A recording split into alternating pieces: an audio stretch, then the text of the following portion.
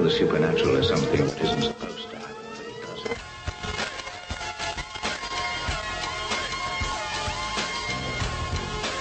AM 1420, WBSN presents Spooky South Coast with your hosts, Tim Weisberg and Matt Costa.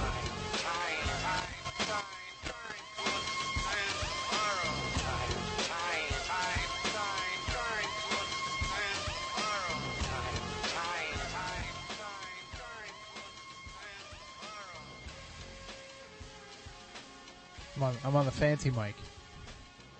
I'm on the fancy mic tonight because Moniz isn't here, so I get to use the good one.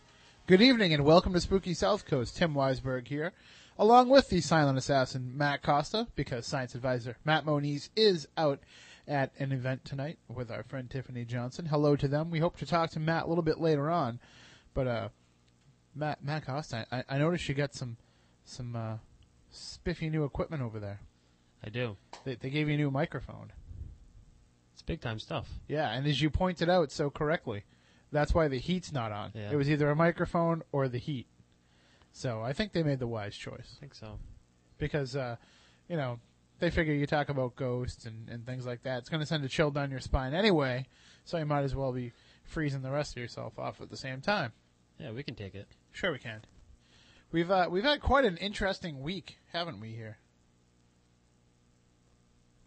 Where? Here in the studio, or? No, just in general. Oh.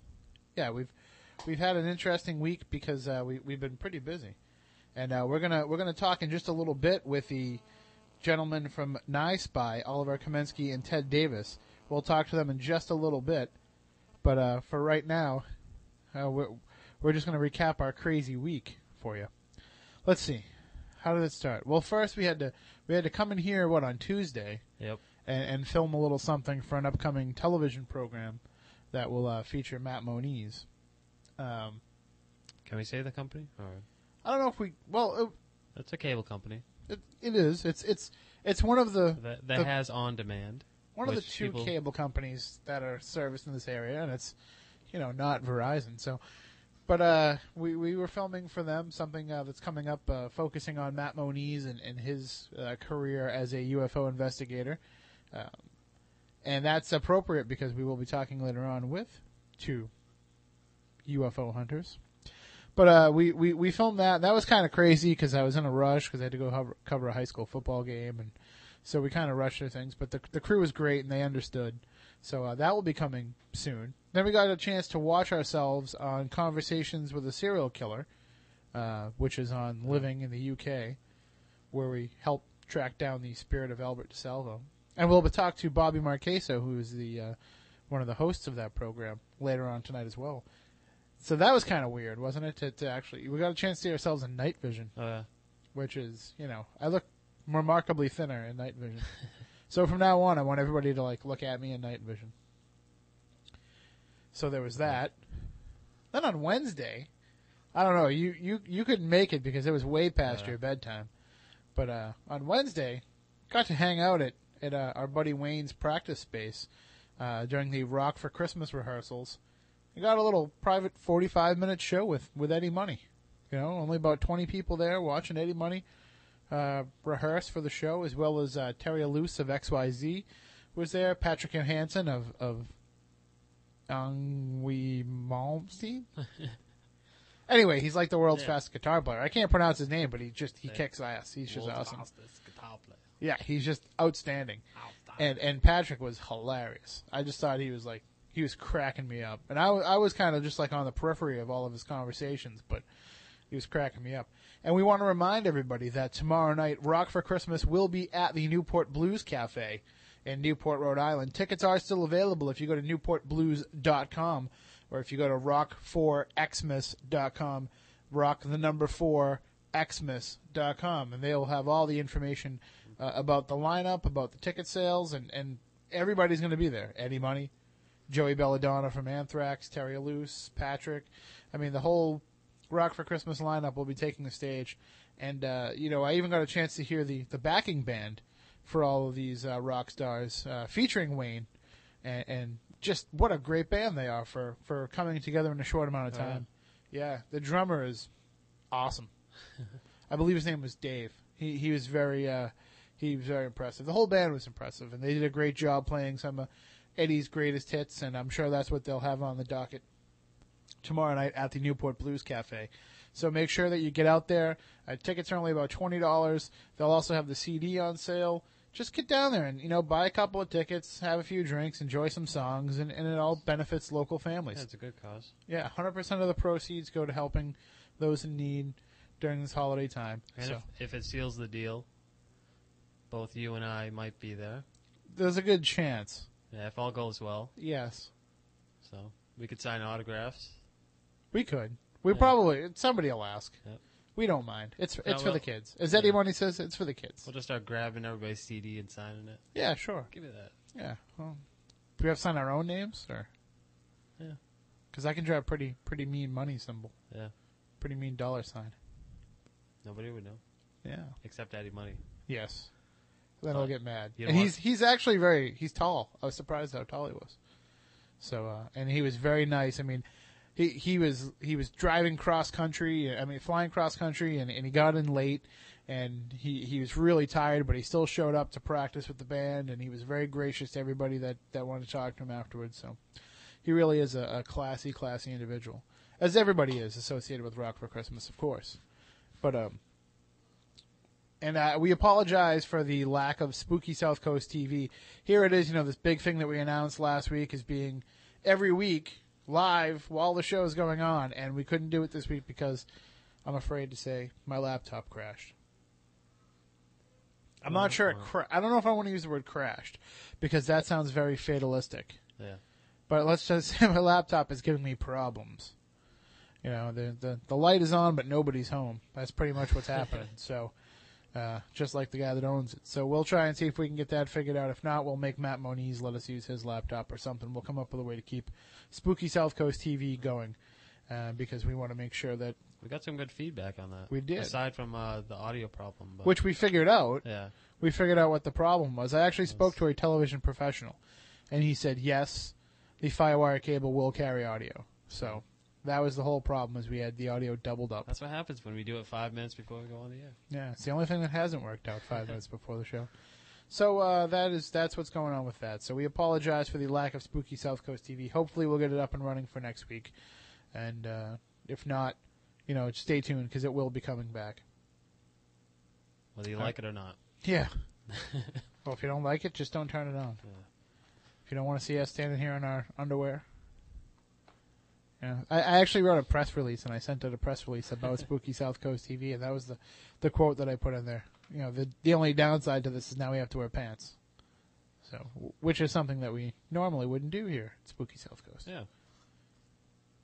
Why wear pants if you don't have to? Yeah, exactly. Now we have to. Exactly. I know, now it's like, ugh. It's a good thing we did this week because we didn't know how cold it was. Yeah, I'm glad. I should have wore 2 pairs because it is very cold in here. All right, well, what we'll do right now is we'll take a break. When we come back, we will talk to Oliver Kamensky and Ted Davis of the New York Strange Phenomena Investigators about their new program coming up on Investigation Discovery that's coming up on December 13th. If you'd like to go to their website while you're listening to these commercials, it's ny-spi.com. And then later on tonight, we'll talk to Barbie Marqueso. He is the co-host of Conversations with a Serial Killer over in the UK. And for you American fans who haven't had a chance to catch it, all you blokes over here on this side of the pond, you can check it out on YouTube. If you go to YouTube and type in Conversations with a Serial Killer, you'll find it. And if you go to our YouTube account, which is Spooky South Coast, search for that on YouTube, you can actually find the clip of the Albert DeSalvo episode that features the Spooky Crew. We're introduced as part of the Massachusetts Paranormal Crossroads because we were with Chris Balzano and Jeff Belanger, but you'll recognize us by the popping the logos. All right, so when we take a break, when we come back, we'll talk to Ted and Oliver of the new show Nye Spy Investigates right here on Spooky South Coast.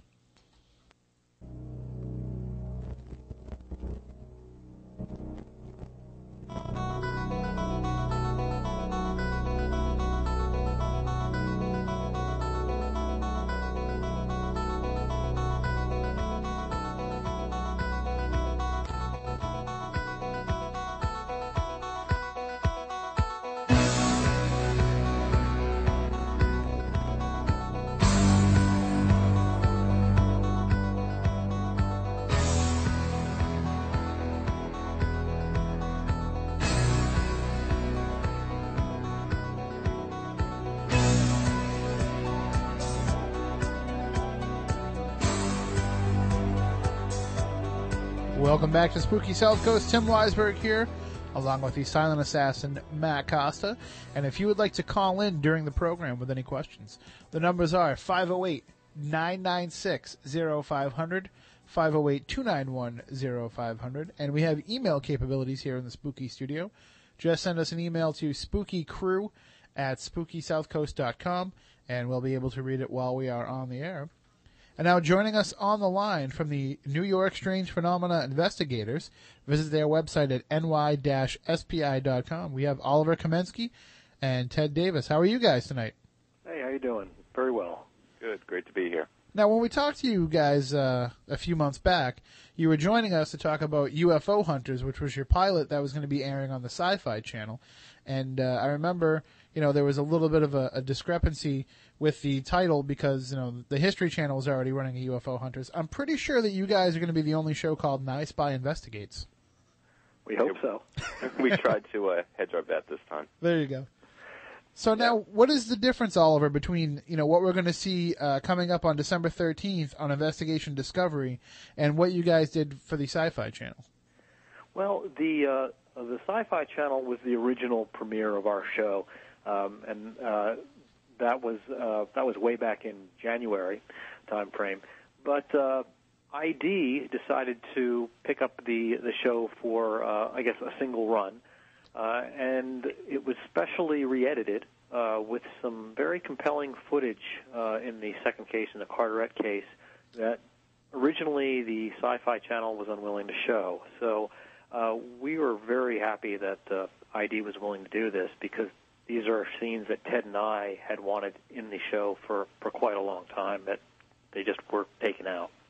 Now, it's the one interesting thing about that, too, is when you get the chance to rework an episode of a television show, you have the chance to see what audiences were interested in and what they weren't. Did you kind of take some viewer feedback into account in some of this as well to decide, okay, I see where they wanted a little bit more of the story in this case? Well, honestly, that wasn't really what crossed our mind. I think some viewers are going to be pleased with what we've done. It depends which case they were more into. Mm-hmm. But really, from the beginning, these were scenes that we were very strongly behind and wanted included, and unfortunately, they really didn't seem to connect with sci-fi. It was too disturbing for them, and they didn't want it in there. Now, frankly, we like both versions very much. We collected so much information in both of these cases that, you could literally put them into a 3-hour show. But, that would be a little bit too long for the viewers, and there's just an amazing amount of footage that we carried. So the reworking of it wasn't because the first version wasn't good. In fact, Ted and I loved the first version. The reason why they reworked it was because we wanted to present something new to the viewers so they wouldn't be watching a rerun. Essentially, these are scenes that Ted and I had, always wanted, and there's still more that we still haven't been able to get into the show. Because there's just such an amazing amount of material. Well, the original show was being produced by the same producers that produced Ghost Hunters, and it kind of followed that similar vein of Ghost Hunters. Is this still in that same type of format? Yes, it is, because it was still, the scenes were shot a certain way. Mm-hmm. It was supposed to be UFO Hunters, so they shot it like Ghost Hunters. So it is a little different in the way they've reworked it, but it still has that feel of a Hunter's show from Pilgrim Films. And the thing about that is I think people are so used to the edit style, to the presentation style, that it really helps them to quickly jump into the story, as opposed to if you watch some of these other programs that are especially about UFO cases, they set up a lot of the stuff with the history and everything, and it becomes a documentary almost before they even get to the actual field work. And with you guys, it's kind of like, here's the information, but we're getting right into the vans and we're getting right out onto the scene. That's exactly right. Ours is more or less a live investigation going on as it's happening. They do an incredible amount of filming to capture, everything that we're doing from beginning to end. And, what's amazing is, the scenes that Ted and I caught on camera, and what your listeners will wind up watching if they watch the show, they're going to watch footage that was extremely, extremely compelling and real. I mean, Ted and I kind of knew what we could possibly get on camera on film if everything went the way we had hoped it would. But we weren't quite sure we would get it, and we did get some amazing footage. And I will probably say that to some of your viewers that viewer discretion is advised, especially in the second half, because some of those scenes are pretty compelling. Well, but I mean that's part of what it is that you research. I mean you can't make it all PG because you're getting information and you're getting experiences from people that might not be PG rated. That was our argument the first time it came out. But of course, the TV stations, the TV networks, they got to keep to a certain rating system, and they want to make sure they make the show as accessible to as many viewers as possible. But now, like you said, with being able to add these scenes in, and we've seen through DVD releases of different programs too, you really do get the opportunity to kind of put your own personal stamp on it. Is that, was that just as key to you in this reworking as it was just being able to get the information out there again? Did it have to be, okay, we want to show it again, but we really want to make sure that we can include this footage? Well, we always wanted to put forth the best product of our work that we could. We wanted it to portray what we do accurately and honestly, and we felt that UFO people hate to be censored because it's all about claims of the government censoring information, and we just wanted the real depth of the investigation out there, and if it's upsetting, it's upsetting. If it's too much for some people, but we want the truth to get out there. See, that's what's funny is, they complain about government censorship in the UFO field, but I think that network censorship in the television field might even be worse, especially since the infamous Janet Jackson incident where, all of a sudden the FCC started paying attention to what's on television for a change. And it seems like now, they've really got their thumb down, and it doesn't have to do with content as much as it has to do with, presentation and to be on a channel like ID, Investigation Discovery, and to have that freedom. I'm really excited because if we can get another network to start carrying more of these programs, then that just opens up more opportunity to have more of this genre out there. I know with Sci-Fi Channel, we were hoping that this would get picked up as a full series. Is that an option with ID as well?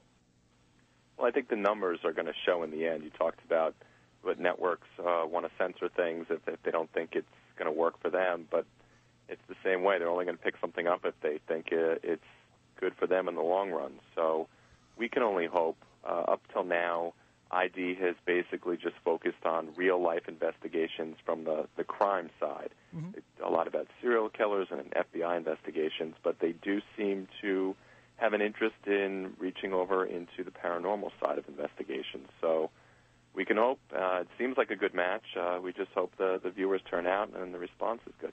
It definitely makes sense to me because regular Discovery airs so many, paranormal themed programs, and to add in, the actual investigation aspect of what it is that paranormal researchers do, whether it be from the UFO field, the ghost field, cryptozoology, whatever, be able to add that in there, it will make people understand that it really is a process. It really is an investigation, no different than that they would see on some of these other programs. Well, the fit is pretty good, Matt, because basically we are doing something similar to what a crime investigation would be. I mean, we are going back and putting little pieces of the jigsaw puzzle together to determine what may have happened or what may have not happened, to determine whether a case holds water or whether it doesn't, whether somebody's telling the truth or not.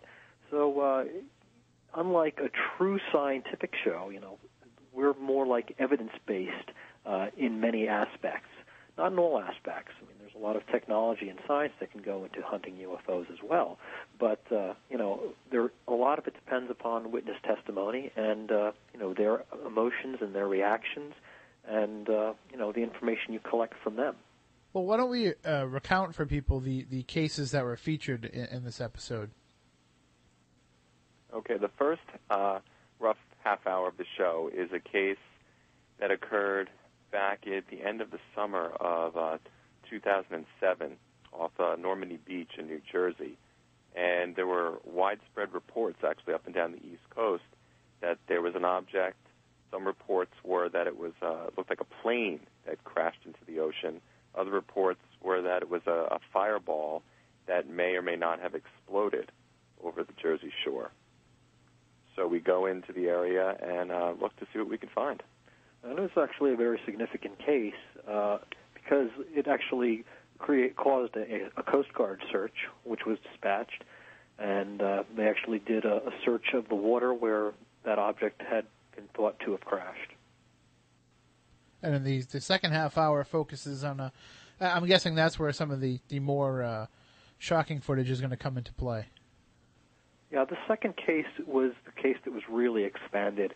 That has to do with the Carteret Arthur Kill UFO lights that occurred back in 2001. And Ted and I wound up reinvestigating that case in the 2006-2007 time frame with a new witness that had joined, or we had found a new witness that had actually seen the object and had also possibly experienced an abduction with it. And I know in that case, if I remember from the original version of the show, there was some regression therapy that was done. That's correct. I mean, that's part of the process. When someone reports that they've had an abduction experience, you do a series of interviews. You kind of rework what they went through on that night or that day that they reported the experience.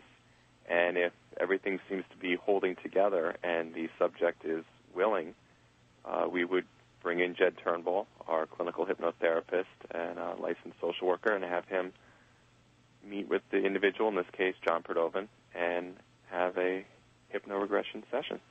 Well, that case was actually a very amazing case because it was a mass witness sighting seen by hundreds of people. And it had all the elements of a watertight case because we had video, we had FAA evidence that corresponded to the sightings. We had multiple witnesses, well over 100 witnesses, and then we actually had a witness who had experienced an abduction in association with the sightings. So it was a very, very full and thorough case to research. See, now that's where I think people will really make a connection with a UFO investigation program, is when you start to really hear these witness testimonies, and when you can start to get into, and I know that you would, if you had the chance to make more episodes, get really into the abductee cases, which, both of you have a long history of investigating, working with Bud Hopkins and the Intruders Foundation. Is there kind of an idea in your minds to put an emphasis on that? Because, I know that I've always thought that there was something going on, but it wasn't until I started talking with Matt Moniz and he really started telling me about these abduction cases and what goes on that I said, okay, now I can really start to believe that there's something happening. Well, the key thing with the abduction cases is that you never know how much information you can get. The history in this field is that these abductions occur again and again across the lifespan, and they run through families. And there's so much there to tap into. But what's most important about it is that you get to help people. Many of these people are so troubled by their experiences, and they just need someone who will listen to them, who will accept what they're saying and not judge them and not ridicule them like the majority of society does. So I think that's what draws us to it, is that you can actually help people when you work in the abduction phase of UFO research. Yeah, over the years that we both worked for Bud Hopkins and the Intruders Foundation, or I should say volunteered, although we worked pretty hard, we talked to hundreds and hundreds of people and met with many, many as well. People from all over the world, of all different socioeconomic standings, all different cultures and races and religions, and the phenomenon that they report is the same across the board. Their stories might vary slightly, but what they are talking about, the patterns of what occurs, they're almost always identical. And those are the cases that we wind up often pursuing. So, I've always felt that, there might be one or two crazy people. There might be one or two people who are only seeking attention. But there's hundreds and hundreds of people that have had actual legitimate encounters, and to me that is the most compelling evidence anybody can show me, even more so than if you show me some metal and you say, hey, it tests really high radiologically, we have no idea why. I'm more interested in these stories and the fact that they're making connections with human beings for whatever reason. Do you find, though, that as you investigate these abductions? Do you eventually get to the point where you say, okay, I don't know if I can really take this anymore. I know that I'm helping people, but I don't know how much more I can have to listen to other people's traumas. Well, actually, you bring up a very, very good point. I mean, there are so many people that have contacted us between Bud's group and between NISPY, that, Ted and I feel, terrible because we cannot reach out and help everybody. We basically can only work with people on a form of triage. The people that yell the loudest first and need the help the most are usually the people that we touch first. That is, of course, if, their cases are legitimate and they match a certain criteria that we have set, for those types of cases. So, it goes out, our heart goes out to so many people, to me especially the people that call in and talk to me about their children having the same type of experiences that they've had, and they can't protect their children. It's very difficult because you just can't help everybody.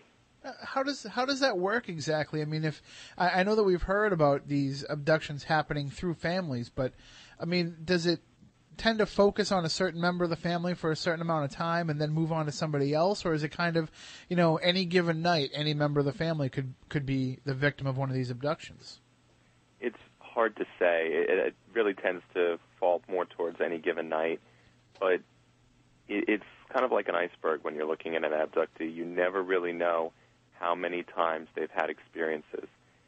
You can have an experience where they just come to you, and it's a very brief experience in the house or wherever the abductee is. It can be an experience where they're brought to another place or brought, apparently, reports indicate, to a craft where the craft goes. We don't know. Does it go underwater? Does it go into space?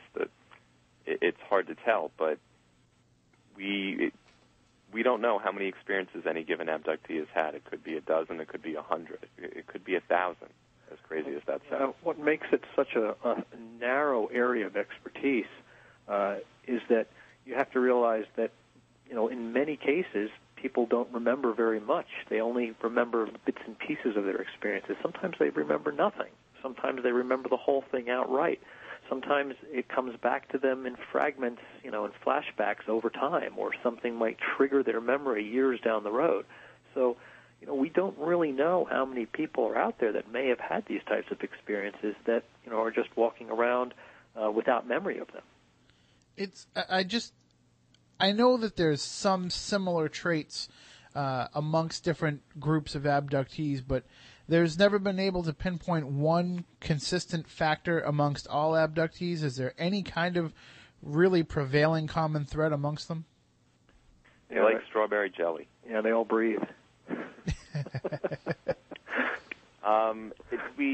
You're right that there are consistent factors that we obviously tap into as investigators, but there's I don't think you can point to any one absolute, like that there's one question you can ask or one thing you can look at. It's more of one from Category A, one from Category B, and possibly one from C, possibly one from D. It's a little different for everybody, but there's a core number of traits that tend to be common factors. Yeah, it's overall, the UFO abduction phenomenon doesn't discriminate. It's pretty much across the board. And not everybody has the same experience when they undergo the abduction. I mean, at least in what I've heard and what I've read, someone might report not a pleasant experience, but, not a particularly physically traumatic experience. They're just taken aboard and undergo some tests, and then other people, the tests that they undergo are ridiculously negative to them. It just seems like it can be hit or miss. I mean, you might get lucky. If you're going to be abducted, you might get one of the good trips, per se.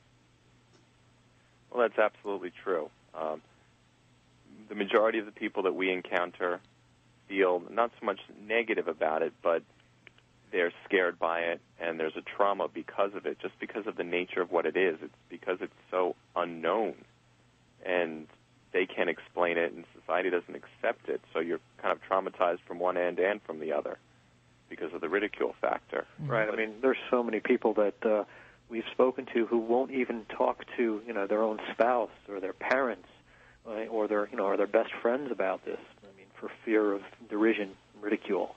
And, they are so happy often when they come and talk to us because all of a sudden somebody is listening to them that takes them seriously.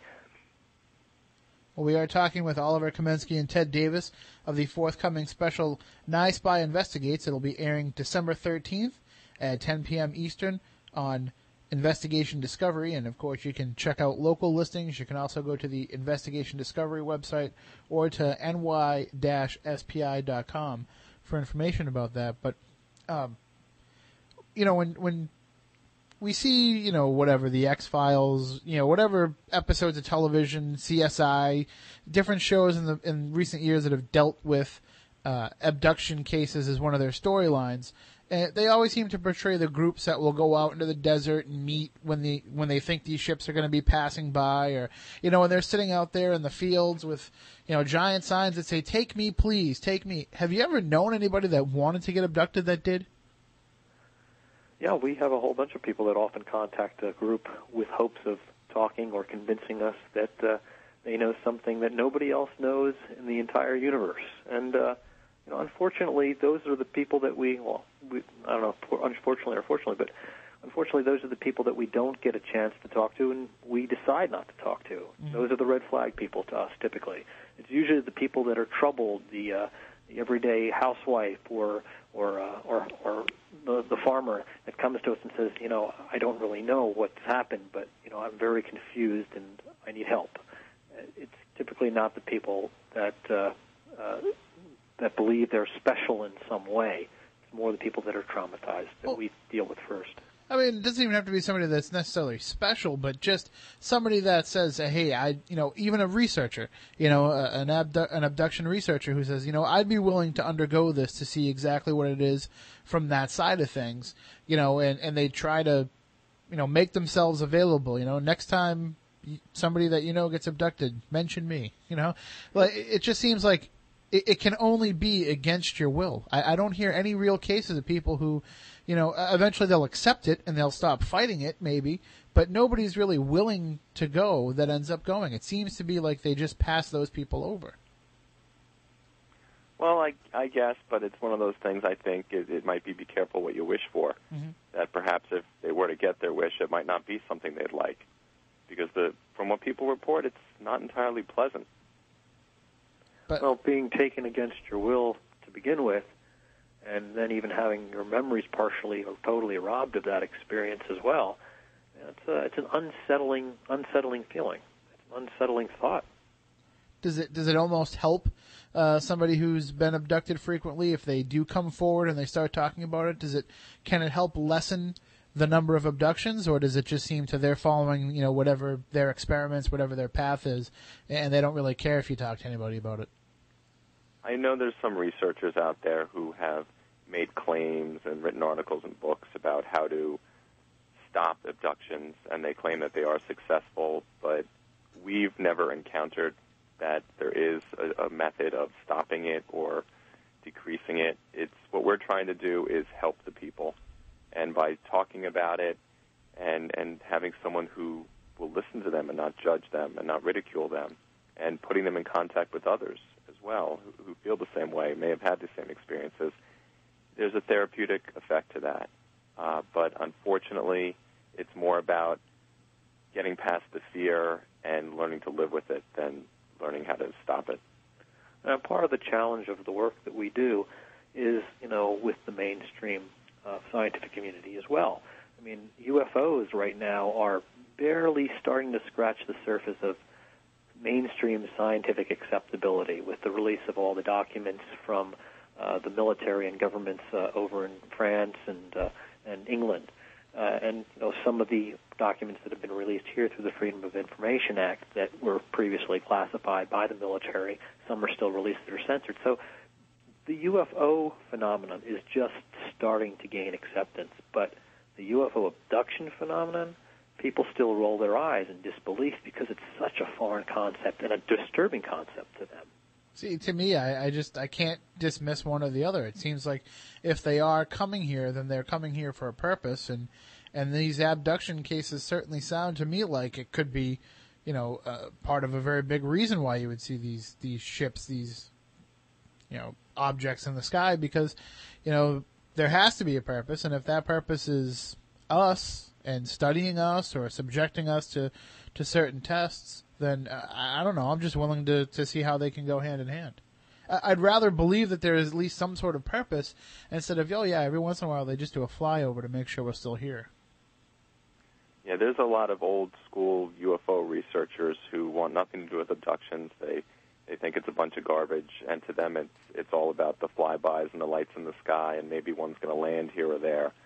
But they don't seem to think that maybe there's a bigger picture, that there's possibly a reason that they're here, and maybe they're doing something more than just zipping around. Right. And, of course, we can only speculate as to what that is, but, we can, as strange as abduction phenomena may be for people, we can only hope that in the end there is some sort of positive benefit for mankind out of all this. Maybe they are here as our saviors. Maybe in 2012, we will need them to help us with whatever's coming. But, until then, maybe their methods are just a little bit unpleasant, and the end result will hopefully benefit everybody.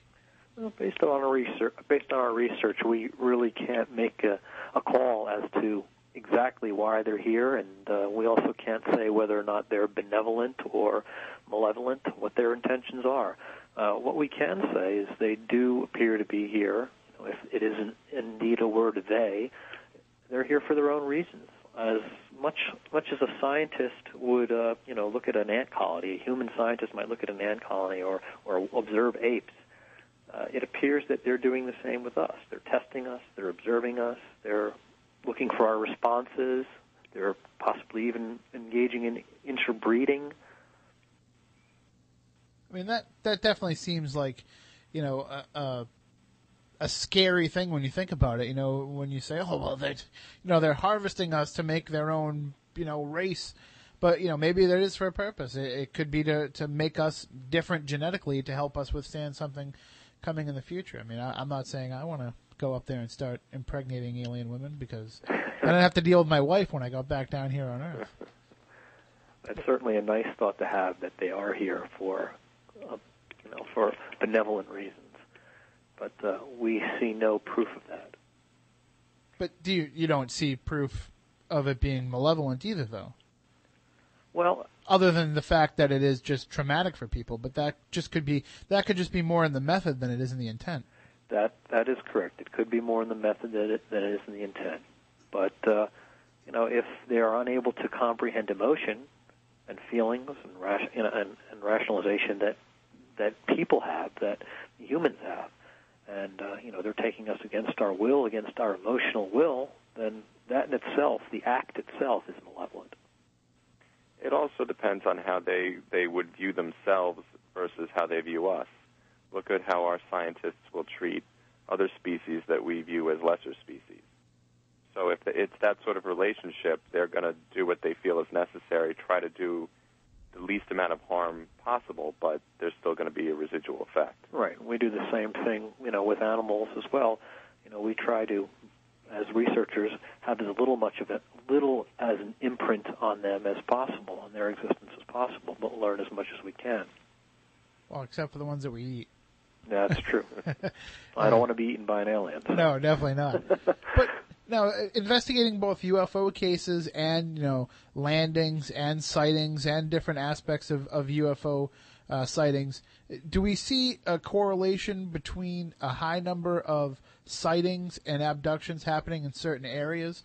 Because it seems to me like, when you look at some of the research, you don't have to have a sighting at all for there to be an abduction in that area. They've kind of figured out how they can grab who they need to grab without causing a big scene about it. But do we see a lot of incidences where a high number of sightings will correlate in a high number of abductions? Well, it's hard to say. You're right that you can have an abduction, you can have a mass abduction, and there is no sighting in the area. Or you can have a huge craft and there are no abductions, but or no reported abductions. Right, no, exactly. Good point. No reported abductions, because what I was about to say is sometimes it takes a while to figure out exactly what happened. With the Carteret case, it occurred in mid-2001, and it took several years for people to hear about John and his case. And it makes you scratch your head, because will say again and again that these beings appear to want to live in secrecy and do things behind the scenes. But then why do you take a craft that was allegedly 1,000 feet in length and park it over parts of New Jersey and Staten Island to, take one person? So you have to ask, well, were other people taken? What else was going on that night? That's true. I mean, it's just the more researchers can pay attention to both aspects of it, both the abduction and the sightings and the landings or whatever else, I mean, that's when you're going to start to get answers. And I think you guys are definitely on the right path, more so than the old school guys that you were talking about before that don't want to talk about the abductions. If you don't pursue all the avenues of whatever, then you're not really going to get to any kind of answers. I mean, that goes for any type of science. That's true. Objective skepticism is very healthy. But subjectivity, where you've already made up your mind about something before you even look into it, that's very damaging to science. Let me ask our resident skeptic, Matt Costa. You know, I know that we've talked in the past about what you think about UFOs and everything, but what do you think of abduction phenomena? And is that too much of a stretch for you to believe? I mean, it's possible. You just have to be really careful of who you believe and who you don't. And a lot of research, I guess, goes involved with abductees and interviews and that's true. All sorts of back information that you have to take into account. So that might be something, Oliver and Ted, that people might overlook in the process of what you must do. There must be some pretty intense, psychological profiling going on in a lot of these abductees that you work with. That's a very complex set of criteria that we have to set before we decide whether or not to first even, discuss or talk to somebody that has claims and comes forward and says they may have an experience, but then to determine whether or not their experiences are authentic or have some basis as truth. It's a long, complicated process. Absolutely, and one of the tools that we do use is actually highlighted a little more in this version of the show. It was mentioned in the UFO Hunters pilot, but it's been accentuated a little bit more now with Nine Spy Investigates, and that is the psychological test that I designed along with Bud Hopkins, and that was kind of assisted with in the later stages by Don Derry of McGill University. And it's a psychological test that we put together to give to abductees to help kind of weed out if they're being honest, if they're being deceptive, and to talk about, to kind of pull out their experiences. And the results of the test can't say that someone is an abductee or is not an abductee. But what it does is, again, it tells us if they're being honest or deceptive. Mm-hmm. And it tells us, do they fit a profile that is consistent with people who report having these experiences versus people we give it to who have not had these experiences and test a completely opposite way. It's so. It must be so daunting to get into some of these profiles and to get into some of these workups of people, because the questions just kind of end up going in a circle. You might have somebody who claims they have a long history of being abducted, but then you find out they also have a long history of being abused. And you say, well, is one a cover-up for the other? Do they have these abduction memories because they're covering up for the abuse? Do they have the abuse memories to cover up for the abduction because they didn't want to believe it was happening on that end? I mean, it must sometimes turn into just a circle that goes around and around. It's hard to break. Well, one of the tools that we use as investigators, as we would with, as evidence handlers as well, we use something called the false lead to see if whether or not people bite. And those false leads that we give to people help us determine credibility. And that's just one of the tools that we use. So you're right, it's a very daunting process, but there's also clear indicators as to whether or not a person has been abducted or whether or not he's suffering from being abused as a child or at some point in his life or his or her life. Very different. Right, and another factor, the rare case that you pointed out, that what if somebody had both? It's not just about qualifying somebody whether we believe them or not. It's also about qualifying that is it the best thing for this person to look into these experiences right here, right now in their life? Mm-hmm. Are there other things they need to take care of first? For example, if it does look like they are in an ongoing abusive relationship or did suffer abuse here on Earth from other people, suggest they need to deal with that first. Don't worry about the abduction stuff. That can wait. They need to get their life in order and deal with other things. Yeah, and I've heard criticism of abductee researchers, and people have said, well, all they're doing is they're playing into the fantasy. But from what you've heard and what you must have seen in some of these sessions, I mean, this isn't a fantasy for a lot of people. It's probably more like a nightmare. Well, it sure is. And as a trained investigator in the abduction field, you really have to know what you're doing. I mean, there's not too many people that are qualified in abduction research and abduction hypnotherapy, especially.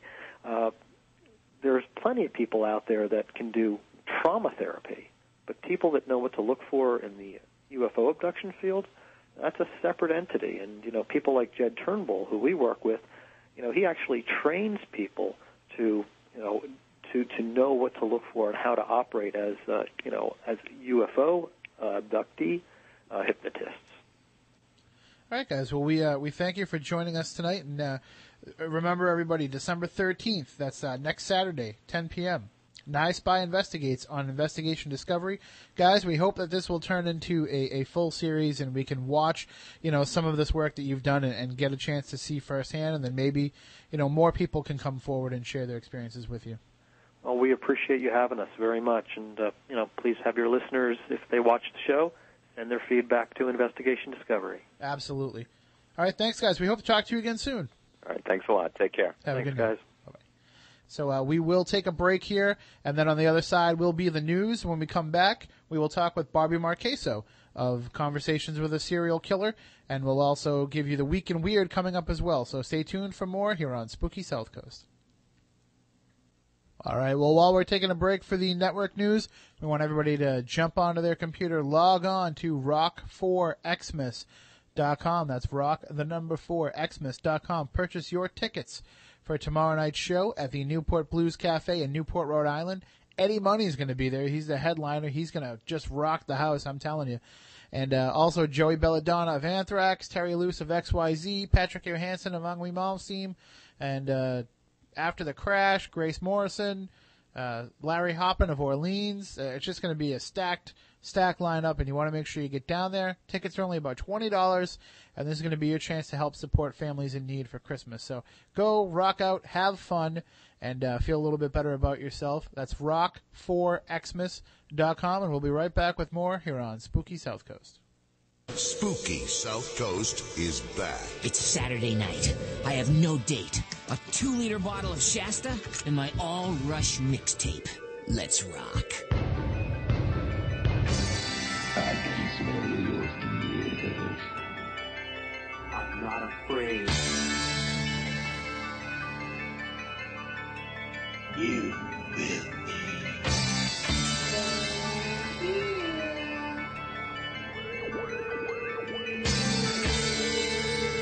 Welcome to Spooky South Coast. Look, I know the supernatural is something that isn't supposed to happen, but it does.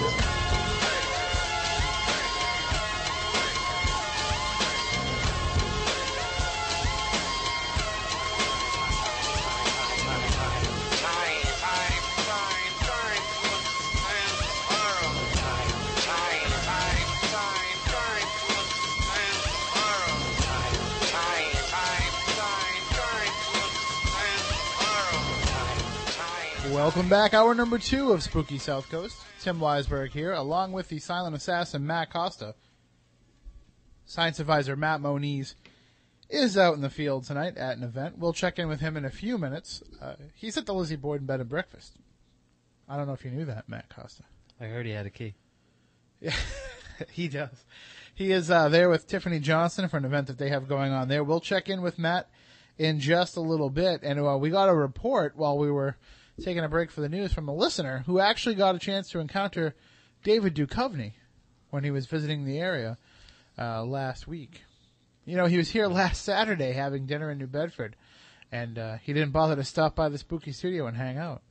What's up with that? I think you know what it is. He knew that we were doing the Rock for Christmas special, Yeah, and that we had a pretty packed lineup, and we probably wouldn't have had room to squeeze him in. probably. No. Or it's probably the numerous Red Shoe Diary jokes we make every week. You think he might be mad about that? Maybe. I thought he was proud of that. I think he wants to put it behind him. I don't know. You haven't seen his new show yet. Makes red shoes look like pink slippers. Let me just put it to you that way. Okay. Pink bunny slippers, in fact. But anyway, if you're still around, Dave, we're big fans, and the door is always open for you. We'll let you come in and you can do a Jeff Belangelo co-hosting gig with us. That would be awesome.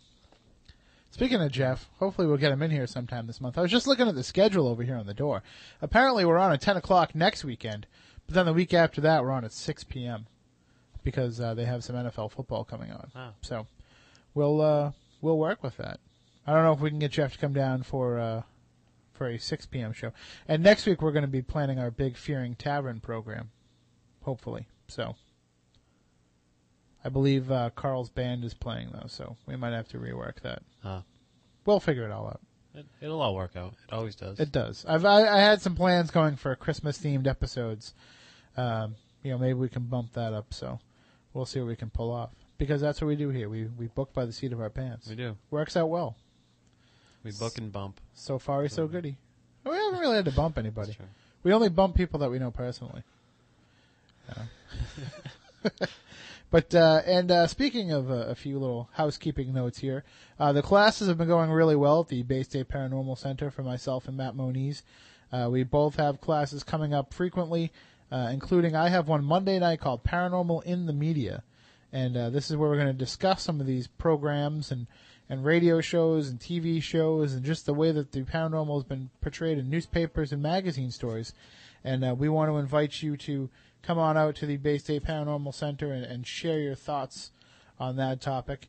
You can go to myspace.com/mugshotlizzie if you'd like to check out the calendar of events and to kind of get an idea of what's coming up. And also you can contact Elizabeth that way and let her know that you're interested in coming. You can also email baystatepc@aol.com, or you can call the center directly, 508-880-8696. And there's a great class coming up. At least it's going to be great for me to teach it. But it's coming up January 19th. It's called Broadcasts from Beyond. Essentially, we're going to talk about the history of the quote-unquote Frank's box and the ghost boxes, these devices that are used to speak with spirits using radio waves. It's a device that we used, Matt Costa, on our appearance on Conversations with a Serial Killer, which we'll talk about in a bit with Bobby Marqueso. But, this is the hot new thing to have in your ghost hunting arsenal. And we're going to talk about the history of these devices, what it is they supposedly do, how it's possible that they do what they do. And we'll also run a live session with one as well right there at the Bay State Paranormal Center, so you can get a chance to use one firsthand. And if you want to get one for yourself, we'll even teach you how to make one for yourself too. So, Matt Costa, I'm going to have you give me the schematics so I can bring them with me. Or you can just come there with your toolbox and a case full of Radio Shack radios and get right to work. Yeah, that'll be fun. If we can find them. Yeah. They're getting harder and harder to find. Well, why don't we check in with Matt Moniz before we get into the Week in Weird. Let's see if we can get him on the phone. You know his number by heart? Do you need me to give it to you? I'll have to look it up. I'm ashamed for you. You should know his number by heart so that when you see it come up on your caller ID, you won't answer it. Just kidding. Here you go. Why don't you get Matt on the phone for us? And as I was saying, of course, Rock for Christmas is coming up tomorrow at the Newport Blues Cafe. We can't stress enough how much it means to these families and the needy to get you to come out here and make a donation. If you go to newportblues.com, you can purchase tickets there. Also, all the information is listed on the Rock for Christmas website, rock4xmas.com. That's rock, the number 4, xmas.com. And like I was saying earlier in the program, man, I got a chance just to see Eddie Money at the rehearsal. And if he was that great at rehearsal, I can only imagine how phenomenal he's going to be when it comes to the actual shows. Great crowd at Foxwoods at the Hard Rock Cafe the other night, from what I've heard, from all reports. I had to get up early the next day, so I couldn't make it, but I just heard that they were there, they were rocking out, and that Foxwoods, with the economy the way that it is, it was kind of slow. But it seemed like everybody in the whole casino area was all descending upon the Hard Rock to check out this show. So make sure you check out tomorrow nights at the Newport Blues Cafe. Just go to rock4xmas.com, rock the number 4xmas.com. And now on the line we have science advisor Matt Moniz joining us live from the Lizzie Borden Bed and Breakfast. How's it going there, Matt? It's been an interesting couple of nights here. Really? You got a lot of activity going on? A lot of things starting to move around the house, actually. The rocking chair had moved. The one that Leanne woke up to one day was moved. The bed in the chimney room, Jose Knowlton's room, apparently had some movement going on that was captured on camera, and the camera slightly being moved in that room. Various other things going on. We're currently doing a cell phone to the dead session that's going on in another room at the moment. A lot of interesting things happening here this weekend. Well, now normally, we were talking about this recently, you and I, but normally when you bring in that many people for something going on, because I'm assuming, with Tiffany there that you must have a full house, normally when you bring in that type of a crowd, you don't seem to get as much activity, but this is some pretty profound stuff happening, it sounds like. Well, actually, it's a small crowd, Okay. Including myself. There's only a dozen people here, and Tiffany had to go back to her hotel room, so it's a very small, intimate crowd. See, that's what it is they waited till she left, and they said, ha, we'll show you.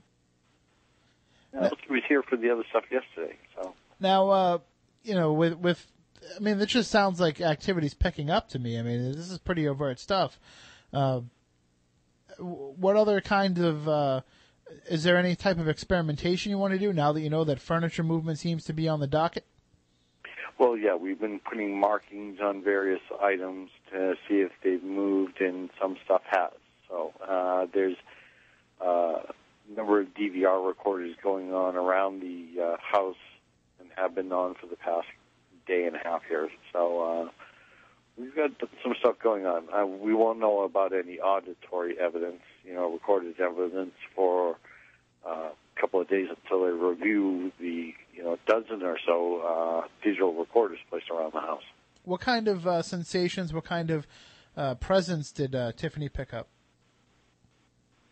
She definitely found that there is some stuff here. She doesn't think that it is all that negative, but she does believe that there is tragedy here, which is obvious, given the circumstances that has happened. But she doesn't feel any real, truly negative spirits. I guess people would call them demonic or inhuman.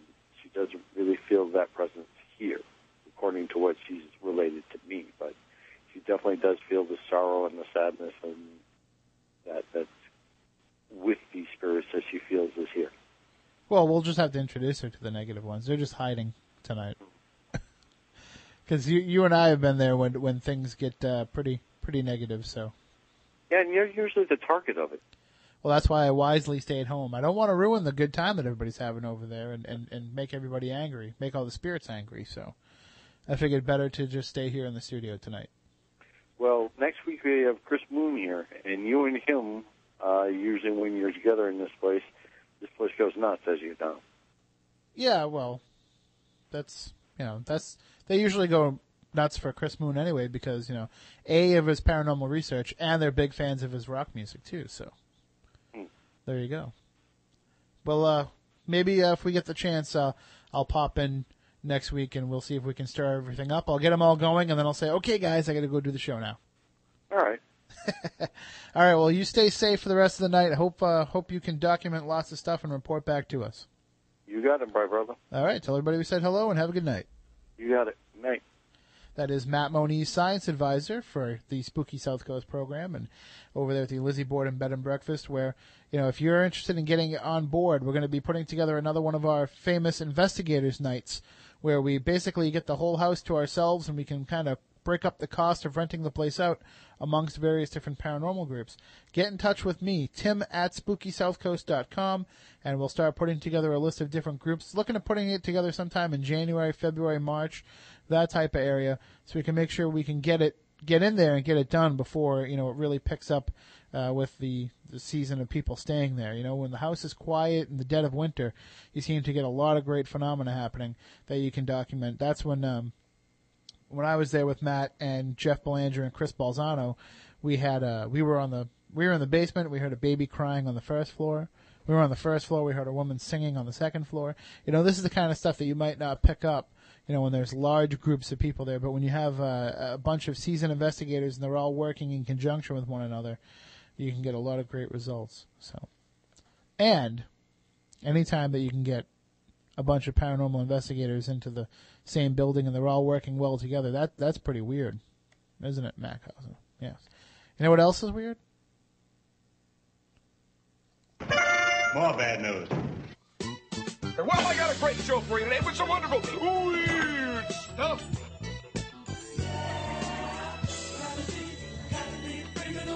I feel so very weird.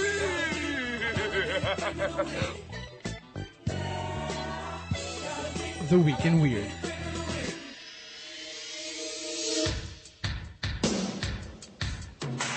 All right, well, our first story comes from Scientific American, and it was written by Von Bell. And basically, what is the theory of this is that the dead stay with us. That much is clear. They remain in our hearts and minds, but for many people, they also linger in our senses, as sights, sounds, smells, touches, or presences. Grief hallucinations are a normal reaction to bereavement, but are rarely discussed because people fear they might be considered insane or mentally destabilized by their loss. As a society, we tend to associate hallucinations with things like drugs and mental illness, but we now know that hallucinations are common in sober, healthy people and that they are more likely during times of stress. Mourning seems to be a time when hallucinations are particularly common, to the point where feeling the presence of the deceased is the norm rather than the exception. One study by researcher Agneta Grimby of the University of Göteborg found that over 80% of elderly people experience hallucinations associated with their dead partner 1 month after bereavement, as if their own perception had yet to catch up with the knowledge of their beloved's passing. As a marker of how vivid such visions can seem, almost a third of the people reported that they spoke in response to their experiences. In other words, these weren't just peripheral illusions. They could evoke the very essence of the deceased. So, these grief hallucinations are believed to be, these common ghosts that come back and visit people shortly after their passing.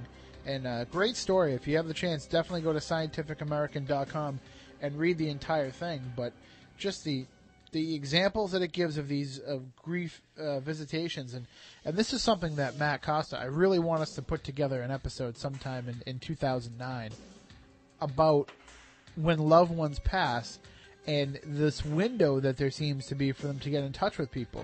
These phone calls that people receive from the deceased, these visitations, these appearances that they see. I mean, this is we have to get a grief counselor on the phone. We have to get, I don't know, maybe even a funeral director, somebody who is around these people while they're making the preparations. Just these different aspects of people that are along the lines that somebody would experience during the grief process, and to just hear what kind of reports are coming out of it. Because I know Brad Steiger has done a great amount of research in these phone calls after death, but a lot of his research that he published, I know that he still does research today, but a lot of what's been published happened years ago. Now with cell phones, with caller ID, with all these ways of being able to track exactly where a call is coming from, it's just amazing that it's still happening. It's not like, the old rotary phone hanging on the wall in the kitchen is ringing. Now you're getting actual cell phones. There's one case, and I don't know if it's true. I haven't been able to verify it. I haven't heard anybody verify it. It might just be urban legend. But there's one case where somebody actually took a cell phone of somebody who had died, removed their SIM card, put their own SIM card in so they could keep the same telephone number. I don't remember if they destroyed the other SIM card or if they got rid of it. I know they weren't using it. It might have been in a drawer somewhere. They weren't using it. But their cell phone still got a call from I believe it was a grandfather, got a call from the grandfather's cell phone, even though it was the grandfather's cell phone and the SIM card was not in it. So that's crazy how that can happen. Yeah. You know? I mean, aside from somebody else finding the SIM card, putting it in their phone, and playing a trick on them. But it's just amazing that these things happen. And with this technology that we have, which you would think would kind of preclude that from happening, it still does. What would you do if somebody that you knew that had passed on gave you a phone call? I don't know. Hang up real quick? I'd reverse the charges. That's what I would do. Reverse the charges? Yes. All right, what do you have for us? All right. This is a super deluxe edition of The Week in Weird because I printed my story on glossy photo paper. Oh, very nice. Is that because it was the only paper you had left? It was because I didn't realize that the photo paper was in the printer. So. Yeah, that's a very expensive Week in Weird story. Anyway, an image sent back from the red planet has revealed an object bearing an uncanny resemblance to a wooden log. It was captured by the Mars rover near the Endurance crater. The find has excited conspiracy theorists and blogs and websites who claim it's evidence that there are vast forests on Mars that have been kept from the public. The unusual image has been featured in the NASA press release, although the space agency made no mention of the timber-like object captured on the spacecraft's 115th day on Mars. But one website insists it is a leaked image that could get someone killed. A writer from thecrit.com said NASA claims Mars was a desert world where lies, and that there are vast forests on Mars. They go on to speculate that the wood was brought to its position by a flood of water that might have happened about 40 years ago because the wood is still intact. However, the plank has some shading and is in a similar linear pattern to the surrounding rock. Sadly, there is no scientific evidence of any macroscopic plant life on Mars, and the vista in the image is one of a vast, desolate desert. However, NASA scientists have found water at the north polar region of Mars, as well as an alkaline soil, key ingredients to support life. President Bush announced his intention to support manned mission to Mars back in 2004. So, is it wood? I don't know. Holy crap, though, it does look like wood. Either that or a giant Slim Jim. It does. Maybe it's a giant Slim Jim to feed the face on Mars. If we had Spooky South Coast TV up and running, I would load that up. So yes, but we don't. All right. No. Yeah, don't remind me. I'm so afraid of what's going on with that. But no, I mean, it's definitely an intriguing photograph. I mean, it's not as easily dismissible as I thought it was with what I'd heard on other radio shows. It seems like people are extrapolating this way too much. Yeah, though, why would they lie about? Why would NASA lie about forest on Mars? And wouldn't we be able to see them with telescopes? I'm not exactly sure how planetary rotation works. There may be part of Mars that we would never see. Okay. I'm not sure. But I don't know. I know that the planned manned mission to Mars has been put off. The next space shuttle launch, the next NASA launch that was supposed to go to Mars and gather some more information has been delayed. Yeah. So that's going to delay the manned mission. It's going to take about 30 years now, they think, before we can start setting up bases on Mars, and provided that it is visitable. I mean, that's what this next probe was going out to determine if human life could be sustained on Mars. So, hey, I mean, it's an interesting picture. The more stuff that keeps popping up on the surface of Mars, I think, is mainly due to the increase in technology that we have to look at it. Yeah. But also, I would be surprised if some creatures from another planet were just dropping stuff there to mess with us. Yeah. Sooner or later we're going to see like a Spooky South Coast bumper sticker. That would be something. Somebody might start putting those in photographs without us knowing about it and hiding them on Mars and classic cars.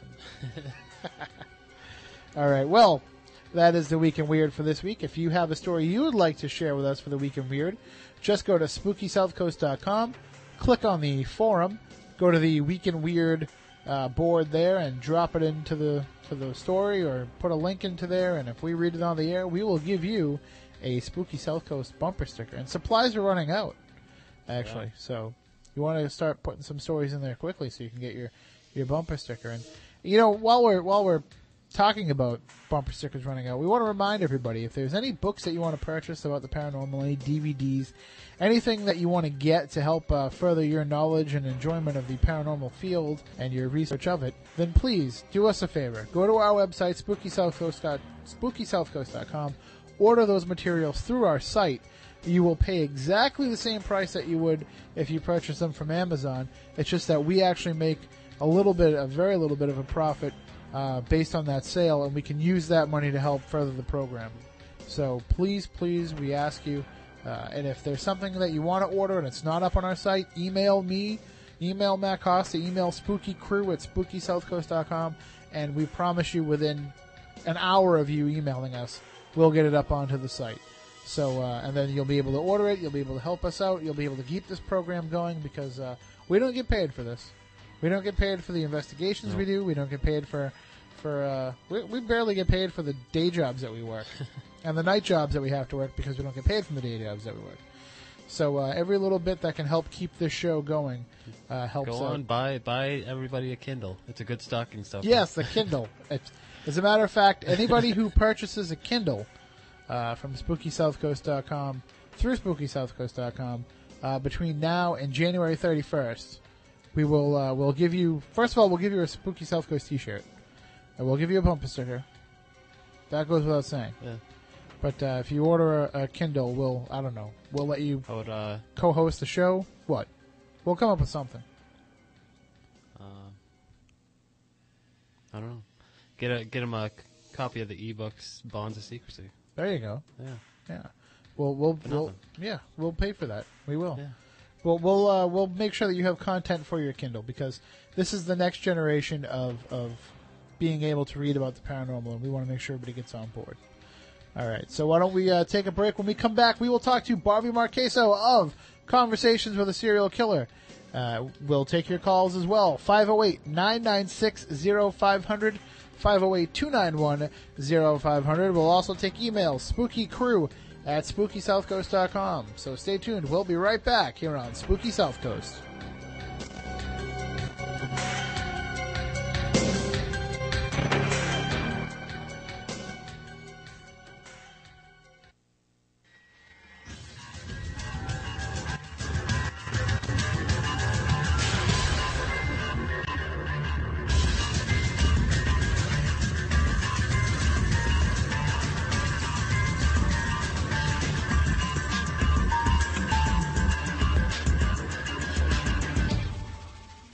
All right, welcome back to Spooky South Coast. Tim Weisberg here, along with the silent assassin Matt Costa.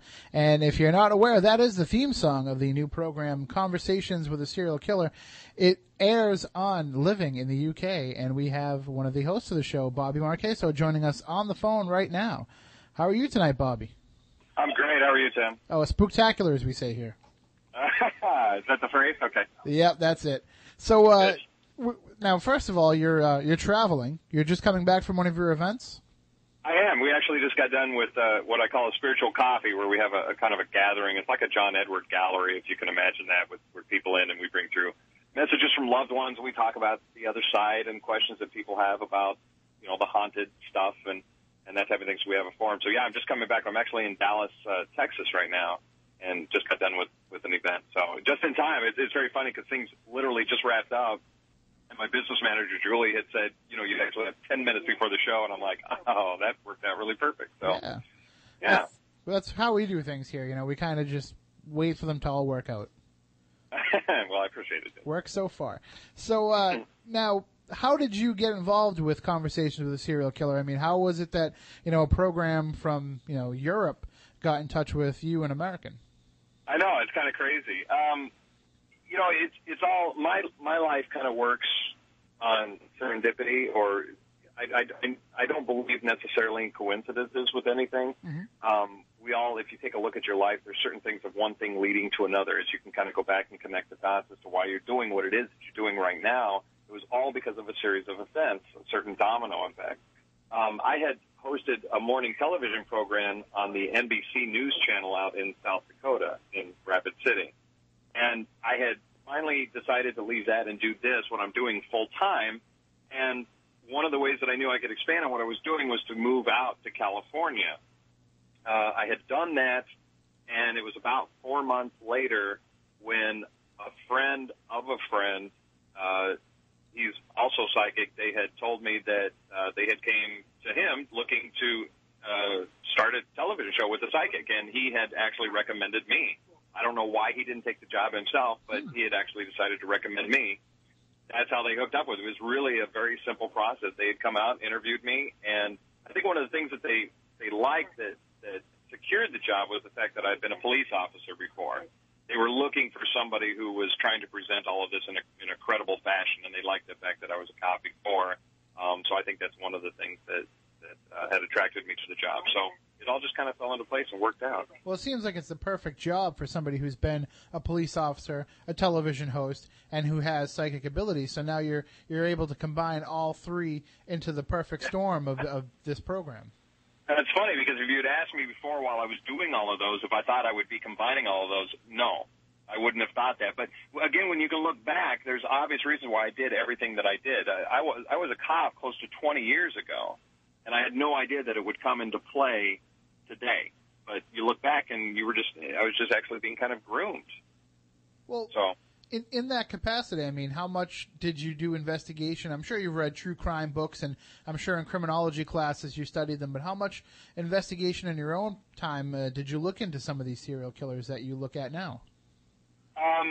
Back then, not a lot. I think there was always a certain type of fascination like we all might have. You know, what makes these guys tick? Why do they do what they decide to do? The investigative part, of course, being a police officer, always came into play. It was always about investigating certain particular circumstances and trying to put things together, which I loved being able to do with this. It's not just going in trying to get bangs and bumps and get ghosts to make noises. It's going and investigating. I'm one of the first people to always say that just because you have a light bulb flickers doesn't mean that it's a message. It could just be go to the store and get a new bulb. Mm-hmm.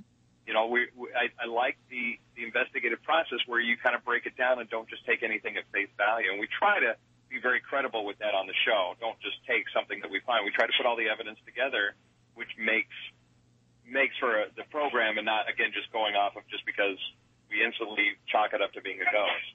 Well, I'll be honest with you. When we were approached to be part of the episode with the Boston Strangler, and I found out that the plan was for it to air on the same network as Most Haunted, I got a little bit nervous about how it was going to be presented. But it actually turned out just amazing. It's totally unique. As a paranormal researcher, you can stand behind it because of the process that you go through, and it's not, it's not what you would think. When you say from the network that brought you Most Haunted. I mean, this is a serious investigation, and it just so happens that you're using paranormal techniques because you're dealing with somebody who's no longer with us. But you could just as easily be, building a criminal profile of these serial killers as much as you are trying to contact their spirit. Oh, very much so, because that was part of the role that I found myself in, was trying to find out what makes these guys tick, why did they do what they do, and when did that decision be made. So in other words, when did they decide to start killing? And when did they say to take this path? Was it because of a poor childhood, or was it just a decision, or were they placed in circumstances that made them do this? Whatever. That was part of the investigative technique too. And I'm with you. I've watched Most Haunted all of the years. I love Most Haunted, but I also wanted to try to come from a very credible place with that. You guys, when you came in and were with us on that, especially with the Frank's box, you guys had really set the bar for a lot of the things that we did after that. I loved the way that you guys helped us present a more credible type of thing. The Frank's box freaked me out because it was something that I'm skeptical myself. I have to wait for signs. When you're walking into a haunted place and you get a feeling that something's there, you can't go by that. The audience doesn't buy that. Anybody can have a feeling. Mm-hmm. But when you actually have tools like a temperature gauge, or you have the EMF meter, or you have the Frank's box that backs up what the psychic is saying, now we've got something that presents hopefully a credible program.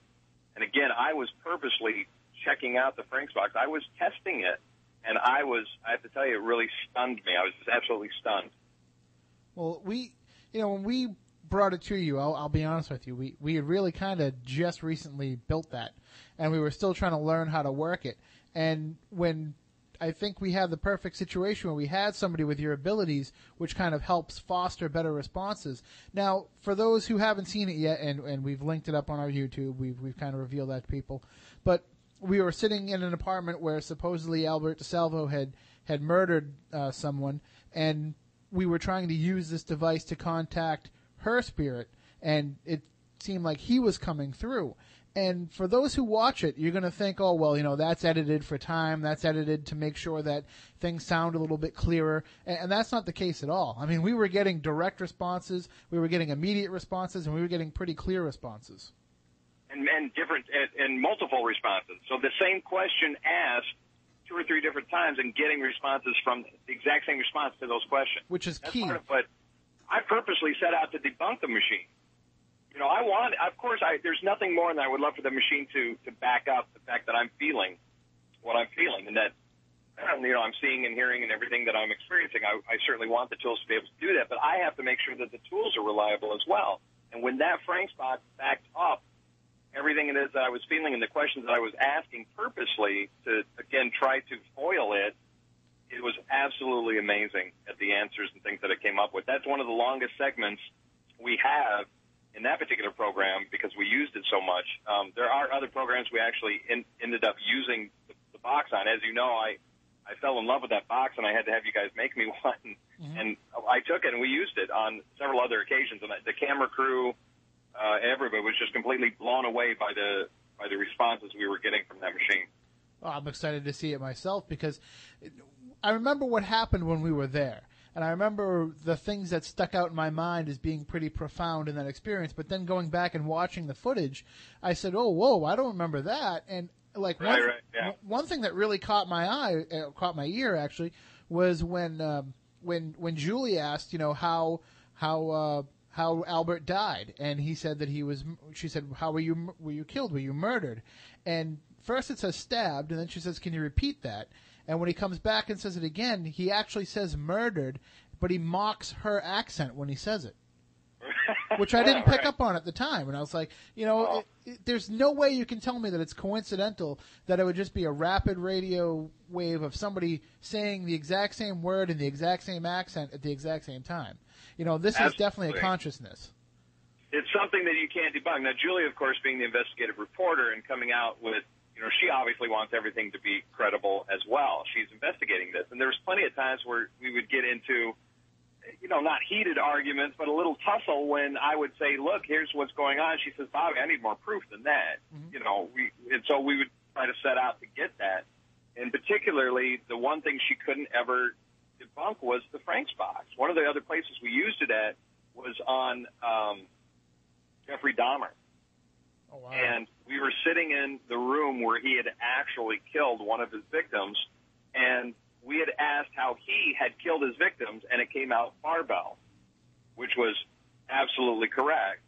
Now, I don't care how many AM stations you're going through. What are the odds of, number one, barbell coming out, number two, in direct response to the question that you're asking, when you're asking it? I just think the odds are amazingly high. And then we had said, give us something else that would suggest that you're here. Give us something about you or your father. And instantly it came out chemist. His father was a chemist. Wow. And then there was a few other things that had helped to back up. I don't want to ruin the program, but a few things that had also come up that backed up what it is we're talking. So that, again, it was just one of those very credible tools that added so much to the program, and I can't thank you and your team enough for helping us bring that. Oh, well, thank you for including us. I mean, when you look at it, though, and you think about it, and you know something about the criminology and the criminal mind, it's kind of the perfect device for that type of investigation, because what do we know about many of these serial killers? A lot of them suffer from, megalomania or giant egos, and, they want to talk about themselves, and they want to talk about what it is that they did, and you're basically giving them that voice to keep talking about it. Exactly, and that's kind of our fault too, isn't it? Really, that's the only thing that keeps these guys alive, is that there's so much darn interest in them. We keep making these programs about them, and they love it. Most of the most of the serial killers that we went through with loved the fame. Ted Bundy especially loved everything and all the attention he was getting around all of this. And that's one of the episodes that's already been put up online, and that was one of the first episodes, wasn't it, Ted Bundy? It was the very first app that went out, and then secondly, I think they did. I'm not sure. I think the two that are online right now are Ted Bundy and Charles Starkweather. Yes. I think Starkweather wasn't until the third one, so I'm not sure what order. They're not doing them in the order that we actually shot them in. But I think Albert DeSalvo is the latest one to come out, and you should be able to find that online here pretty soon, so you guys get to see your part. Yeah, we actually found a copy of it on YouTube, and we linked up to it. And somebody put it up in parts, and I'm sure the one person that's been posting them all up will get it up there eventually. But who? I mean, can you reveal some of the other cases that you investigated, or do you kind of have to keep it, under your hat until they air? Absolutely. Well, it's over in the UK. I mean, we can certainly talk about it because the series is airing right now. I think we're on episode 5 right now. But some of the other people were John Wayne Gacy, Jeffrey Dahmer, like I mentioned, Eileen Wuornos, who was portrayed by Charlize Theron in the movie Monster. We also did what they call the Vampire of Sacramento. His name is Richard Trenton Chase. He was a very negative, bad energy. That was something that Julie, sitting down at the seance, was so uncomfortable with she had to get up and leave after 3 minutes of starting. She was just very affected by the seance, that she hadn't been affected that way before, not even during the one that we had held at the Frank's box there in Boston. So there's another lady who was kind of known as a Black Widow. Her name is Belle Gunness, but she was back in the late 1800s. I think that was it. Charles Starkweather we mentioned. He was one of the inspirations for the movie Natural Born Killers. So he was kind of a James Dean reckless killer.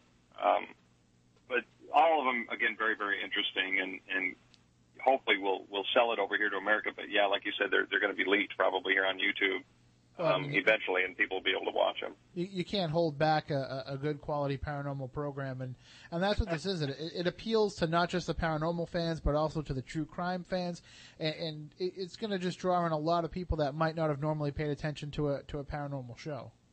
I hope you're right. Thank you. Yeah, that's great. And it seems like, when you talk about serial killers and you talk about this, whatever is wrong in their mind, you get every expert in the world that wants to sit there and try to analyze how it is that they think. And even on the show, you still have some people that are going to analyze who they were and what it is that they did with their lives. But to be able to kind of hear it from them themselves, to be able to kind of follow along in their life and see what developed them into that, it's funny because it actually, in the end, it kind of humanizes a monster. It absolutely does. See, it's too easy. You're absolutely right. Some of the crime analysts and people who do that type of criminal profiling, I think in some way that they were just putting labels on something that we can't understand. We're all just using words whenever we talk and do what it is that we do because it helps us to understand. And for somebody to place a label like on Jeffrey Dahmer as a monster, it becomes very, very easy to do that. It helps us understand. He did terrible things. He was horrific. He was a monster. He's just an evil man. But you know what? It wasn't that simple. Because, again, my job going to some of these places, we would not only go to where maybe their victims were killed, but we went to where these people grew up, where they interacted with the world, where they thought about doing what it is that they ended up doing. And so I'm getting into, my job was to get into the minds, like you said, of what was going through these people's heads, why they decided to make the decisions they did do. So, again, just taking Jeffrey Dahmer as an example, when I'm there, I'm not only seeing and feeling what it is that he was doing as he was doing it, but also sometimes you're in the feelings and senses and emotions of some of the victims as well. So as you're going through all of this, I have to tell you, one of the Jeffrey Dahmer really amazed me because with him, it was too easy, again, to place that label as just a monster and he did horrific things because to him it was perfectly normal. I didn't feel any rush of what he was doing or anything that was abnormal about it. He just thought that was normal to him and didn't understand why people had a problem with it. Now that's different for other people in the world to understand because, again, we choose not to. We kind of ignore those types of things about the human condition. So it's easier just to place a label on it and forget about it rather than to try to understand the guy's minds. But the way I was looking at some of these people, yeah, it was, like you say, it was kind of humanizing a monster, which scares a little bit. I think that's the true scary part of it, that all of this is real. It's not, it's one thing of going to a horror show, but this can actually be more scary because it definitely touches closer to home. Mm-hmm. And one of the things that I think is kind of overlooked when people watch the program too is, they take for granted the fact that you have these abilities and that you can make these connections. And nobody really thinks about how strong, you must be going into one of these to be able to deal with all these different, victims, serial killers, everybody that's there, and you're kind of feeling their energies. I mean, it must be very conflicting for you because, you want to naturally side with the victim because just basic human empathy, but at the same time, you're also are compelled by the story of the actual killer. So you must be getting pulled in a million different directions on a psychic level. It was, yeah. It was a little tough like that. I tell you, the one person we had all felt apathy for or had felt sorry for was Eileen Warnos, and it's because she was very likable, but yet at the same time, of course, you can't display that on the program because you don't want to make excuses for these people. Mm-hmm. And plus, there's still victims' families that are still alive, and you don't want to make it look like we're condoning the things that these killers did, and we certainly don't. But after all of that was done, again, when you're getting to know the person or getting inside their mind, you're like, this person was not crazy. Everybody said she was, and she really wasn't. She was, she was a bit wild or whatever, but you start to feel sorry for them after a while. And knowing, yes, that's very conflicting because that's so wrong of the horrific things they did.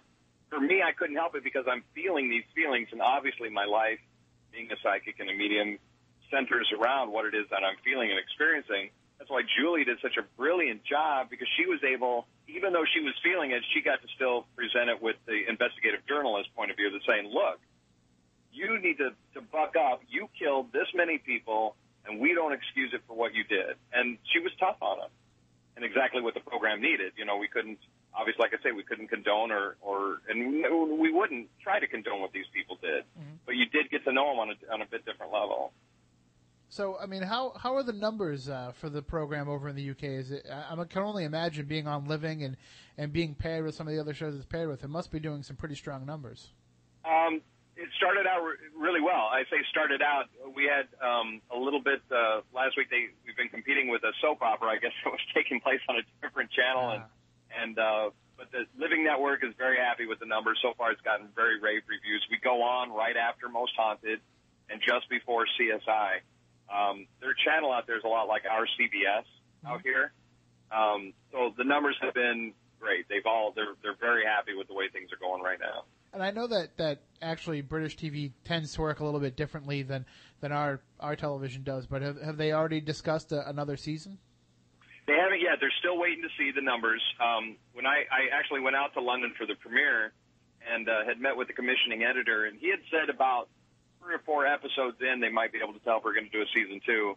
And again, we're going to be airing our 5th episode coming up this week, and we haven't heard anything back yet. But it'll go just exactly how it's supposed to, and there's certainly, unfortunately, enough material out there for us to use for a second, maybe even a 3rd season. Well, and you did All-American serial killers for this season? Right now, for this season, it's All-American. The Brits have a fascination with some of our American serial killers. Mm-hmm. 2nd season might go into some of the UK's serial killers, or it might go into some of the lesser-known serial killers that we have here. It's hard to tell. But, yeah, all 8 episodes are of just American serial killers. It might be hard to do because it's not like you can pinpoint an exact identity, but I'd be fascinated to see how you guys would take on the idea of Jack the Ripper. They've mentioned that. The camera crew, of course, that's the first thing that always comes up. And they definitely would love to. When I was over in London, Julie had taken me to one of the places where Jack the Ripper's victims were.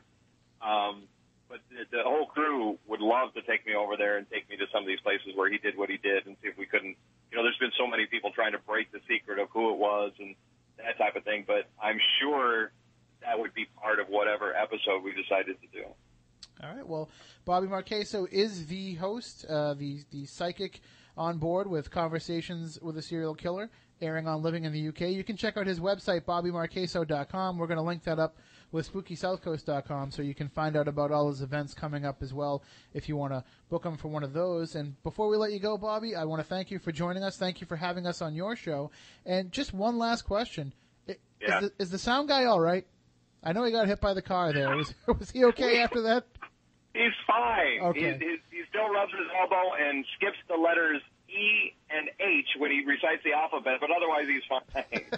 I just remember the guy who hit him, when he gave him the number for his insurance company, telling him it couldn't possibly be a real phone number because there was too many numbers in it.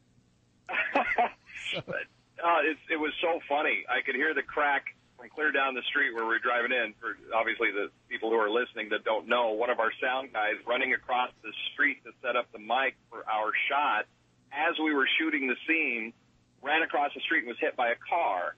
More appropriate, he actually ran into a car himself.